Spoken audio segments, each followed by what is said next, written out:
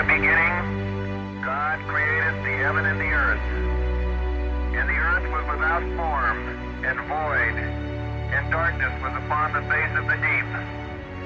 And the Spirit of God moved upon the face of the waters.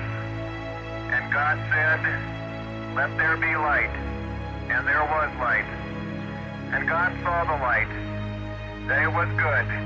And God divided the light from the darkness.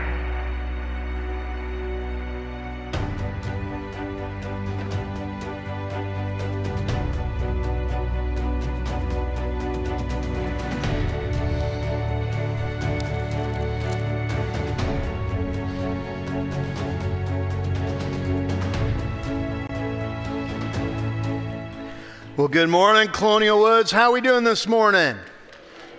Oh, man, I just went back to bed. Help me out. How you doing this morning? Good. Okay, there you go. You know what? You're good. Even if you're lying when you do it, that's good. But we're glad you're here this morning. Glad you're online as well. And if you have your Bibles with you, take them and turn to Genesis chapter 1.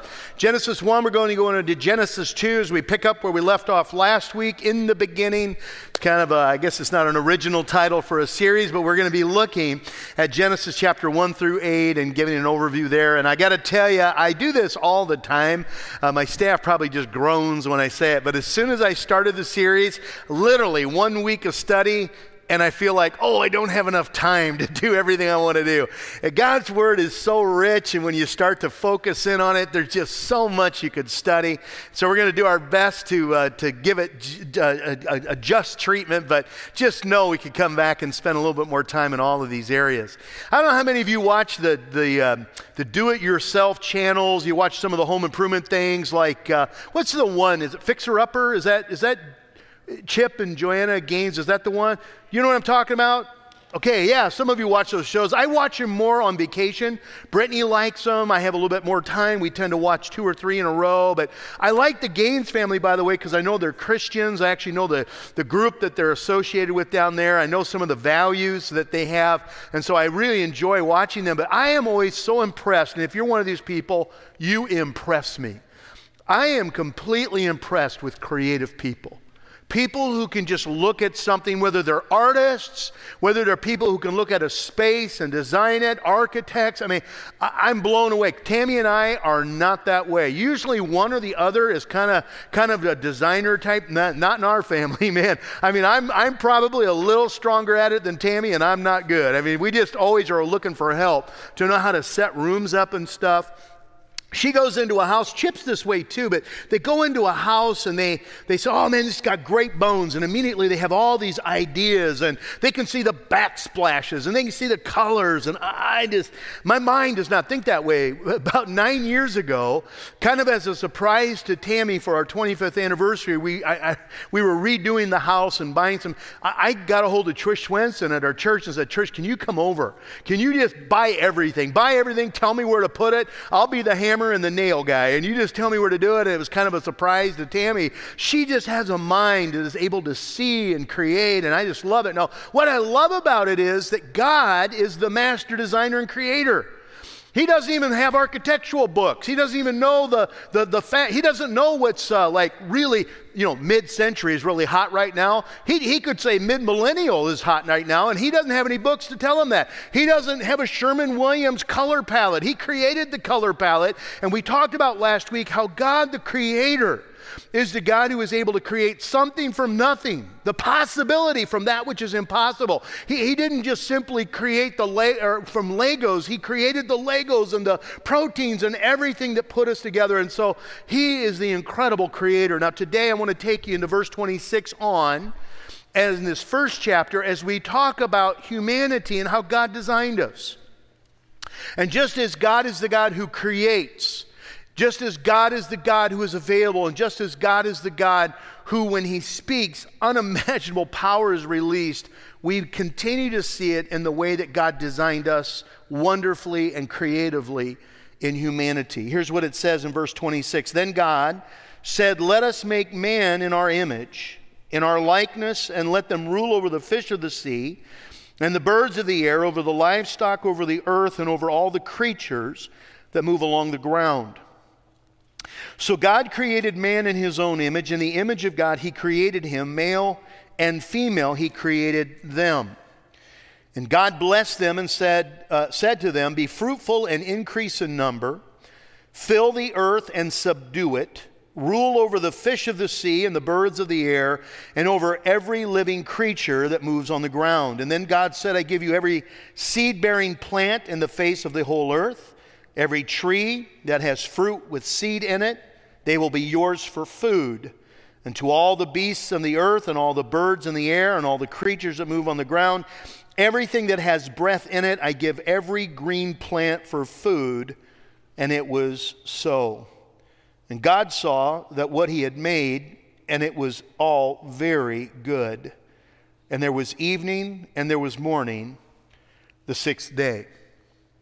Now, chapter 2 is a continuation, in fact, an amplification of chapter 1, verse 26 through the end of the chapter. I call it the Cliff Notes on the creation of humanity. It's kind of the synopsis as God creates not just Adam, but also Eve, as he creates male and female, and kind of gives an outline of humanity. Then you get into chapter 2 and you start to see an amplification. So it's not a second creation story, it's an amplification, a close-up on the Cliff Notes as you get into chapter 2. Now, what's interesting when you begin to look at how God creates and what God created, what I said kind of as the outline today is that God beautifully designed and wonderfully created, because he didn't just beautifully design, but he also created. He didn't just come up with the ideas, but he actually was able to put it into motion. And the first thing that I notice in this passage, and it's where we're going to spend probably most of our time today, is that God beautifully designed and created humanity uniquely.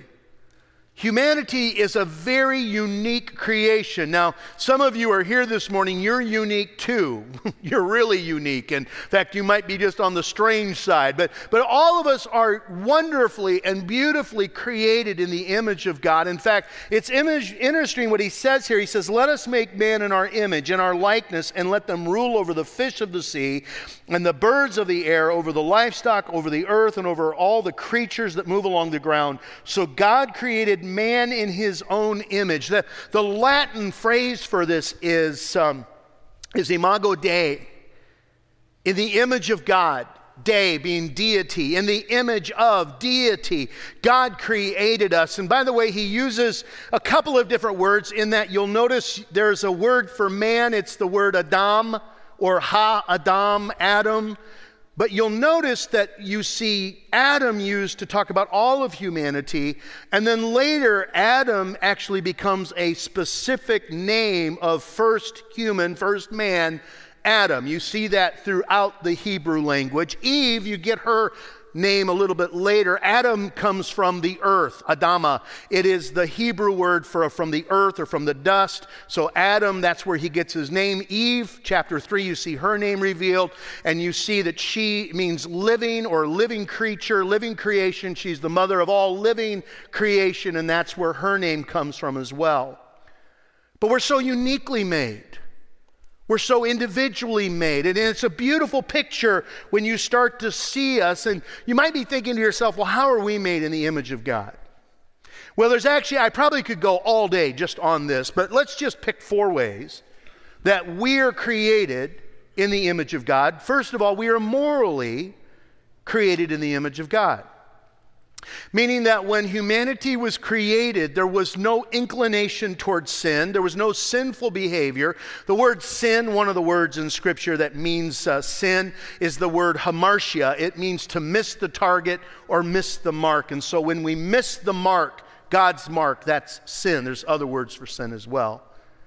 There was no sense of that. There was never a disobedience. It was never missing. In fact, there was no failure. There was a perfection there, but there wasn't even the inclination of that. It's not just, sin is not just what a person does. It's what's in us. It's that bent that wants to be in control and pushing away from God. And so that wasn't even that they didn't throw temper tantrums. There wasn't even that inclination to throw a temper tantrum. And individuals, when I say that, can you imagine what it would be like to live with just no knowledge of wrong, no knowledge of sin, nothing that is disobedient to God? And immediately there'll be some people say, man, that'd be boring. I hear people say that all the time. Oh man, that would be boring. What a boring life. And you know what? That actually is buying into the lie of the enemy.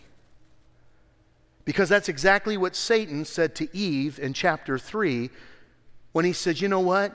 God's just withholding something from you. God's just holding back from you. So if you're sitting here and go, oh man, it would be totally boring not to know what good or evil or not to know sin and not to you're buying into the lie. See, there's something incredible about having such a relationship with God that there's absolutely nothing that's a barrier between us and Him. They were morally created in God's image. But not just that, we see that emotionally we're created in God's image. And when I use that phrase, that probably for some people is confusing because you think, wait a minute, how are we made? More than being modeled after God emotionally, one individual said it this way, we really reflect the emotion of God. For example, even though God is spirit, Jesus said, and we have to worship Him in spirit and in truth, we also understand that God is a God of love. There's an emotion there, action and emotion. God can be angered. God can be jealous. By the way, His jealousy is always appropriate.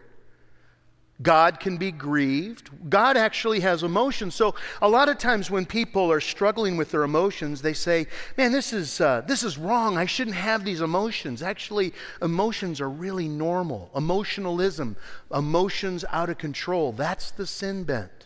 And so our emotions can get the better of us and turn into anxiety and worry, and it can turn into hatred, and it can become a rage that is out of control and anger that has a hold of us. But understand, we're not broken because we have emotion. The brokenness is, it's the emotion tainted by sin has gotten out of control and tends to have an ownership of us.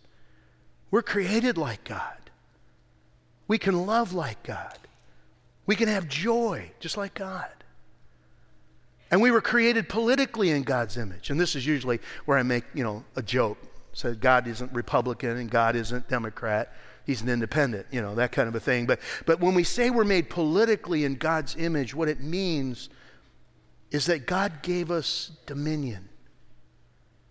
Now this is important to understand because there's a push that somehow humanity is an intrusion on the earth, and actually humanity is God's highest creation, according to the Word of God. In fact, you'll notice it says, let them not only have children, but it says, let them rule over the fish of the sea and the birds of the air, and over the livestock, and over all the creatures that move along the ground. God designed humanity to have authority over the earth. Now, that doesn't give us permission to abuse the earth, but understand there is nothing wrong at all to have a healthy view of the environment. But when we begin to worship the environment, as a Jewish scholar said it this way, humanity is sacred. Creation is not. But we still have responsibility as those who are stewards. That means God has entrusted to us this position of appropriately utilizing the world that God has given to us. God created us in His image politically. We actually have some authority. But the one that really strikes me is that we are spiritually made in God's image. It means we have the capacity to worship Him, to commune with Him. Now, I mentioned this earlier, but in John chapter 4, Jesus says, God is spirit, therefore His worshipers must worship Him in spirit and in truth. But I want you to see a passage that comes out of Genesis chapter 2. This is the account, verse 4, of the heavens and the earth when they were created. Go down to verse 7. The Lord God formed the man from the dust of the ground and breathed into his nostrils the breath of life. If you've never underlined that passage before, this is a good time to underline it. It is a distinguishing passage on the importance and the place of humanity. And he breathed into his nostrils the breath of life, and the man became a living being. Now it's interesting because that can also be translated the soul of life.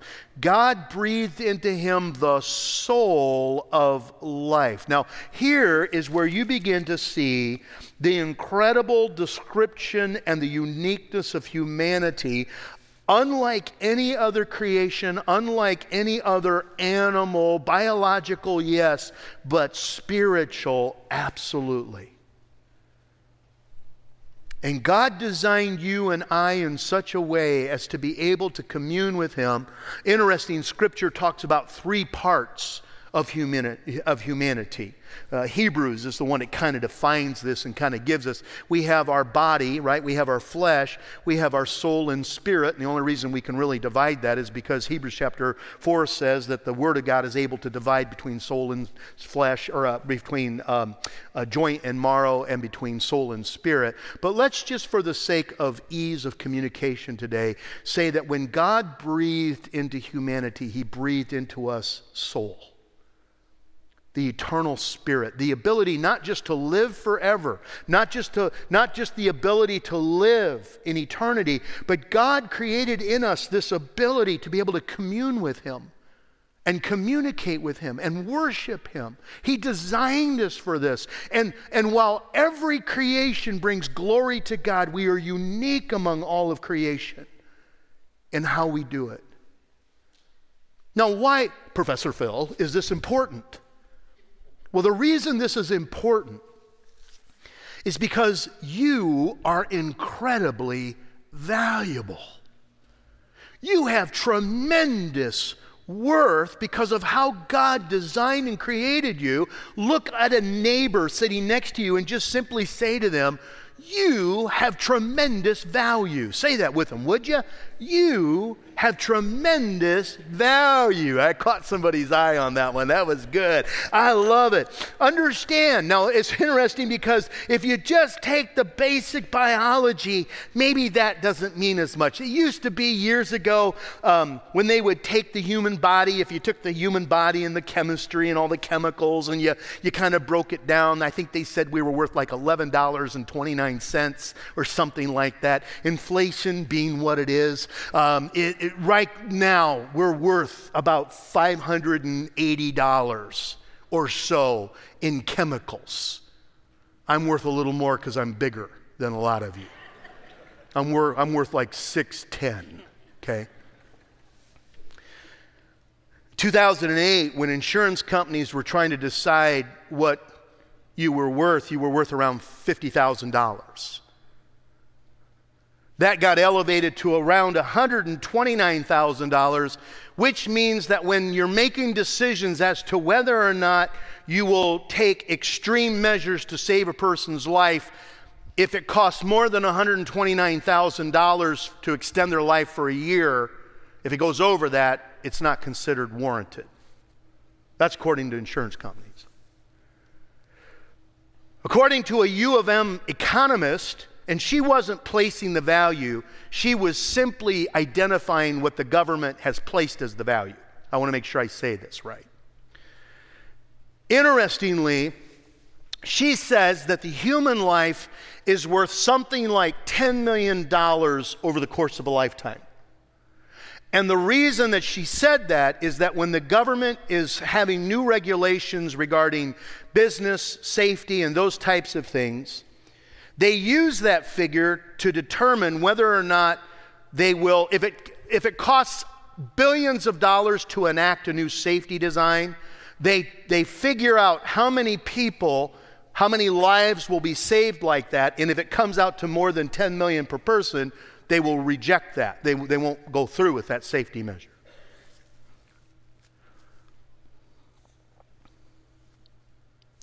And I would dare say there are probably some here that feel like you're somewhere on that scale.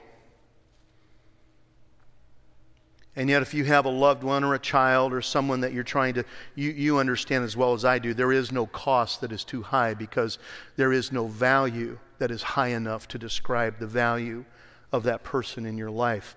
Do you want to know how valuable you are to God? Psalm 8. What are mere mortals that you, God, should think about them? Human beings that you should care for them. Yet you made them only a little lower than God and crowned them with glory and honor. You gave them charge over everything you made, putting all things under your authority. In the order of creation, God has God, and He actually places us. Now I know Hebrews, there's a passage that seems to refute this. Don't have time to get into the reasoning for it. But we see in the order of creation, there's God, humanity, and all of other creation. And the reason I share this is that I don't care what other people have made you feel like, and I don't care what you've done to fail, because your value isn't even determined by the fact Jesus Christ died on a cross for your sins. Even if you don't acknowledge God, you don't believe in God, you don't even have to love God, it doesn't matter, He still loves you. Now, it's important to me that you love God, but as far as your value goes, you're still worth just as much because He loves you and created you. You have value just because you are.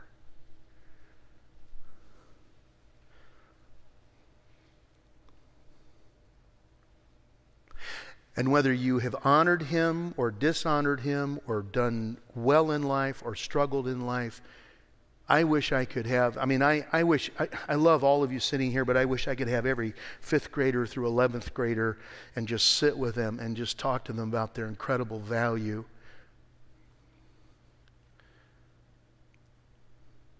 And so why is unborn life important? Well, if you don't acknowledge God and you simply put a convenience or inconvenience value on life, then you wouldn't have value. But because unborn life is life and aged life is life, it doesn't matter where you are on the spectrum, your value is immeasurable.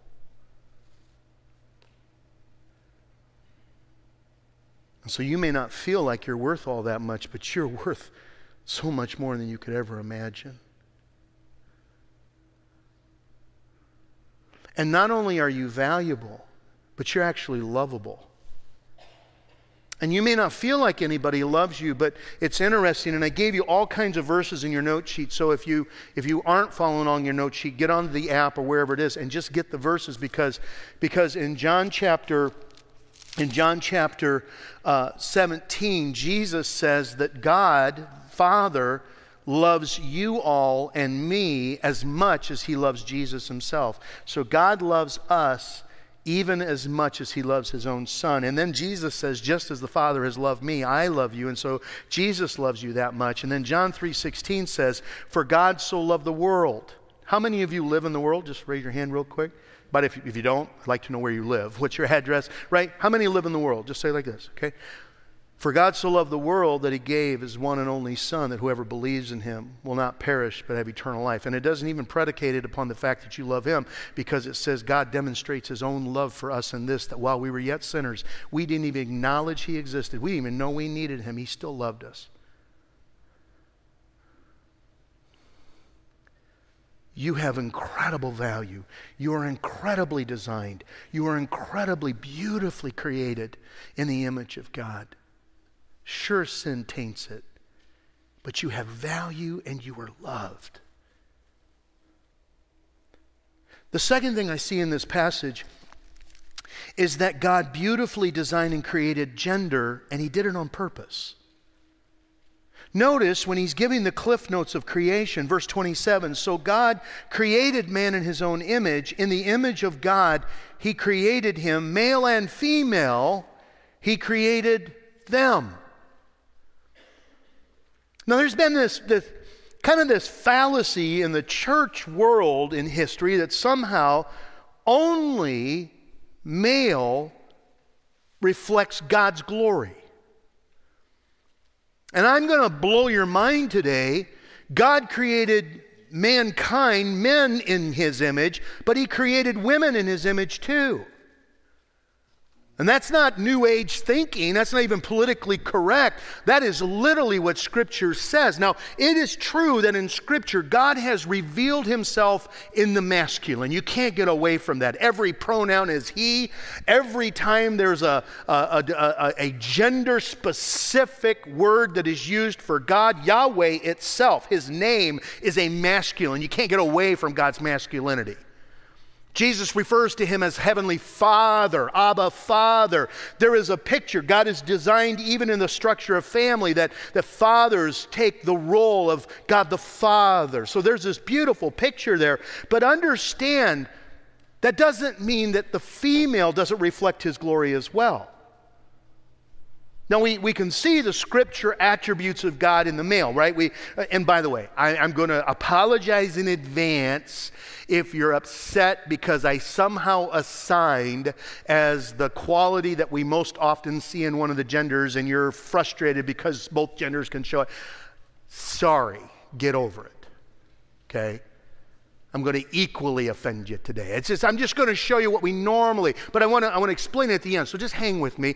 Normally, when you see strength or power, or you see discipline, or you see leadership or protection or provision, we think of the male attributes. And we see that all through Scripture. In fact, Scripture says in Hosea 2, it describes God as a husband, right? And that Israel, his believers, he is the husband, we are the bride, that imagery. And what we normally assign as more female qualities, and I say normally, right? It's gentleness, kindness, compassion, love. By the way, my mom knew how to discipline, all right?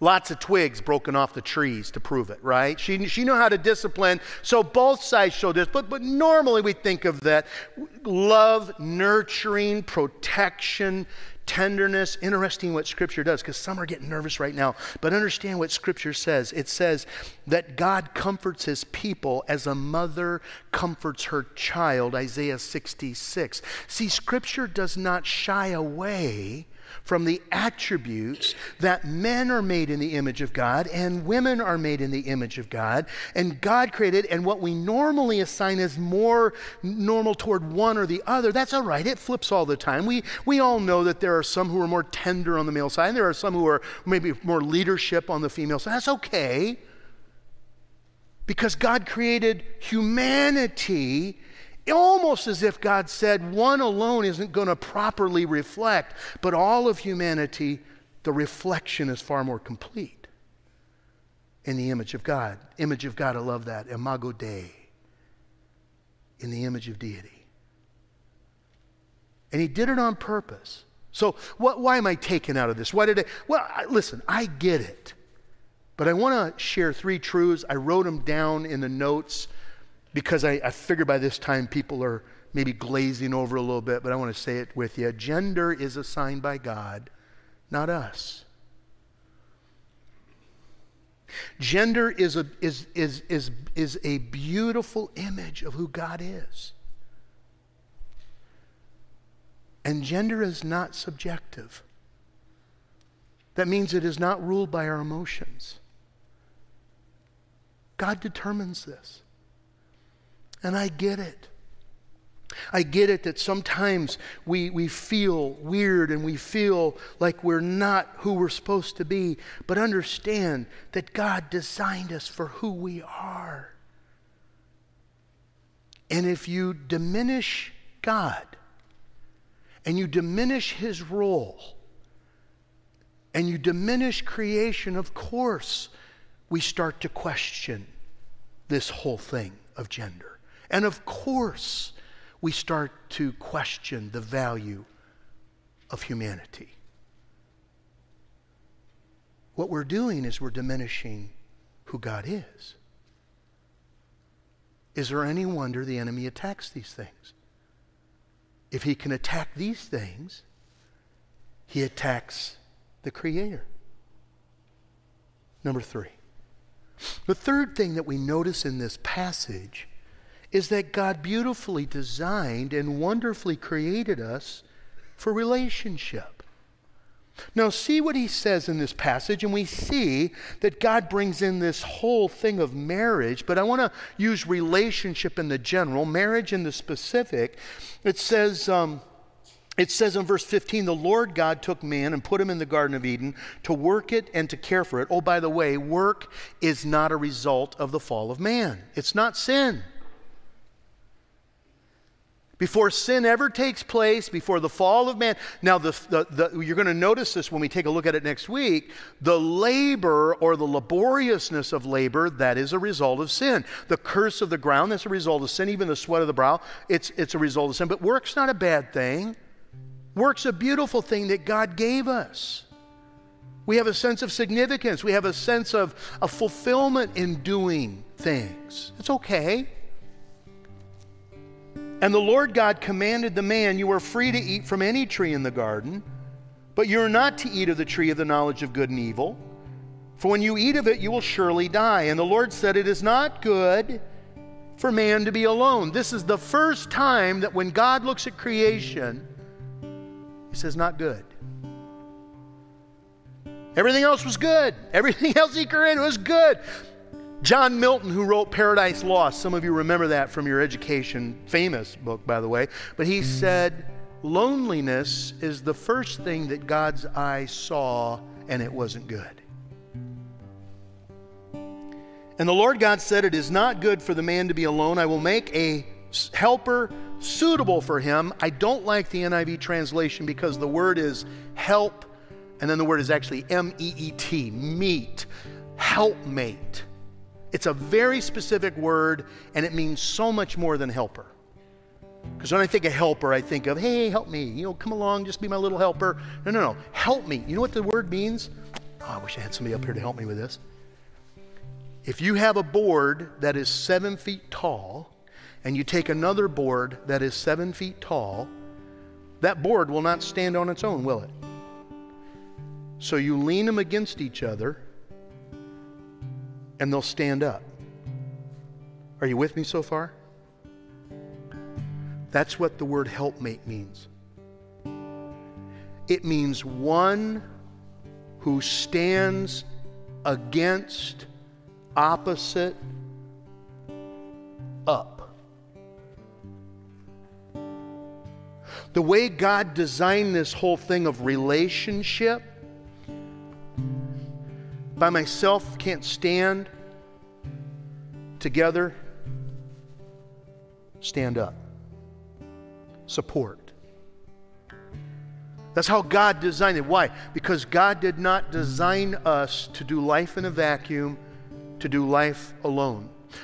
Now, marriage becomes the beautiful, beautiful image that God gives us. And by the way, God created marriage for a specific purpose. It was actually to help us see a divine reality made in heaven. There's a reason for it. But in general, relationship is created. Why? Because God created us for relationship. Look what he says further down. Verse 20, but for Adam no suitable helpmate was found. So the Lord God caused the man to fall into sleep, and while he was sleeping, he took one of man's ribs, and he closed up the place. The word rib is the word side. He took from his side, and he closed the place up with flesh. And then the Lord God made a woman from the side he had taken out of the man, and he brought her to the man. And now in your Bibles, if you're looking at your Bible, do you see, is your Bible indented right here? Any of you? Look in your Bible. It should be indented. This is bone of my bone, flesh of my... Is it indented a little bit? Okay, it is. Go get a Bible. Take a look. The reason it's indented, in other words, it's down the ledge, and then when you get into that, it goes like this. The reason for it is that in the Hebrew, in the Old Testament, every time you see that, it means it was written as a poem or it was written as a song. Literally, the first time man speaks about woman, he is singing a song. REO Speedwagon had it right. Come on, that was kind of funny.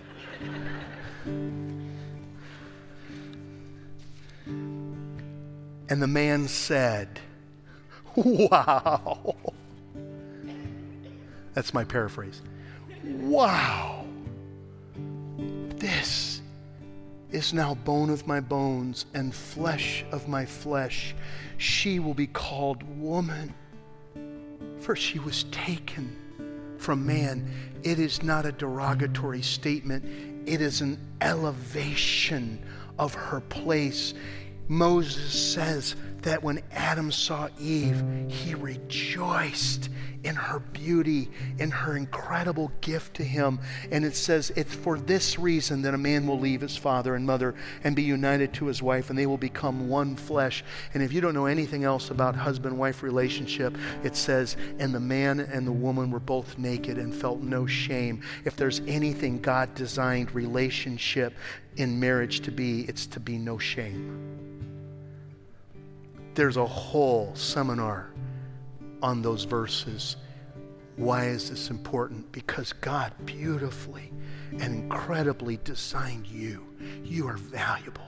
You are lovable. He, on purpose, gave us gender to reflect His attributes. He gave us relationship because He designed us for others. Sometimes it's a marriage relationship. Sometimes it's a friendship. It even says He takes the lonely and He sets them in families. Why? Because God cares that you have relationship. And you might be here this morning and saying, Pastor, I see that, but I feel so broken. Welcome to humanity. We're broken. All of us are broken. The design is perfect. We're broken. But please understand this. It's not hopeless, because Paul says in Colossians chapter 1 and then again in chapter 3, it says that He has, through the cross of Jesus Christ, He is redeeming you into the knowledge and the image of God. God isn't rescuing us just so that we can have our sins forgiven and spend eternity with Him, although that's incredible and that would be enough. He's actually redeeming us,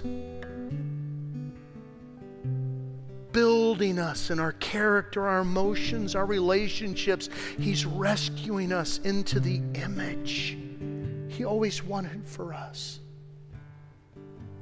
No matter what the enemy says to you or accuses you of, God loves you. He's paid a price for you. He understands you better than you understand yourself. You are not a mistake. You are His image. And He calls you above all creation to Himself today. Father,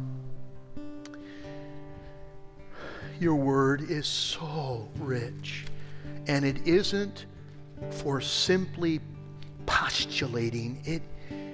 Your word is intended for us to see You and Your love and Your character. And I imagine there are some right now so defeated and discouraged, feeling worthless, and there's no hope for them in life. And that is absolutely the lie of the enemy. He loves to whisper in our ears, God, You have given us the image of how You see us. We grab on to Your image. We grab on to You. Make us who You want us and have always intended us to be. Make our marriages and our relationships, even in who I am as a unique individual, use me and reflect Your glory in my life. I pray that in Jesus' name.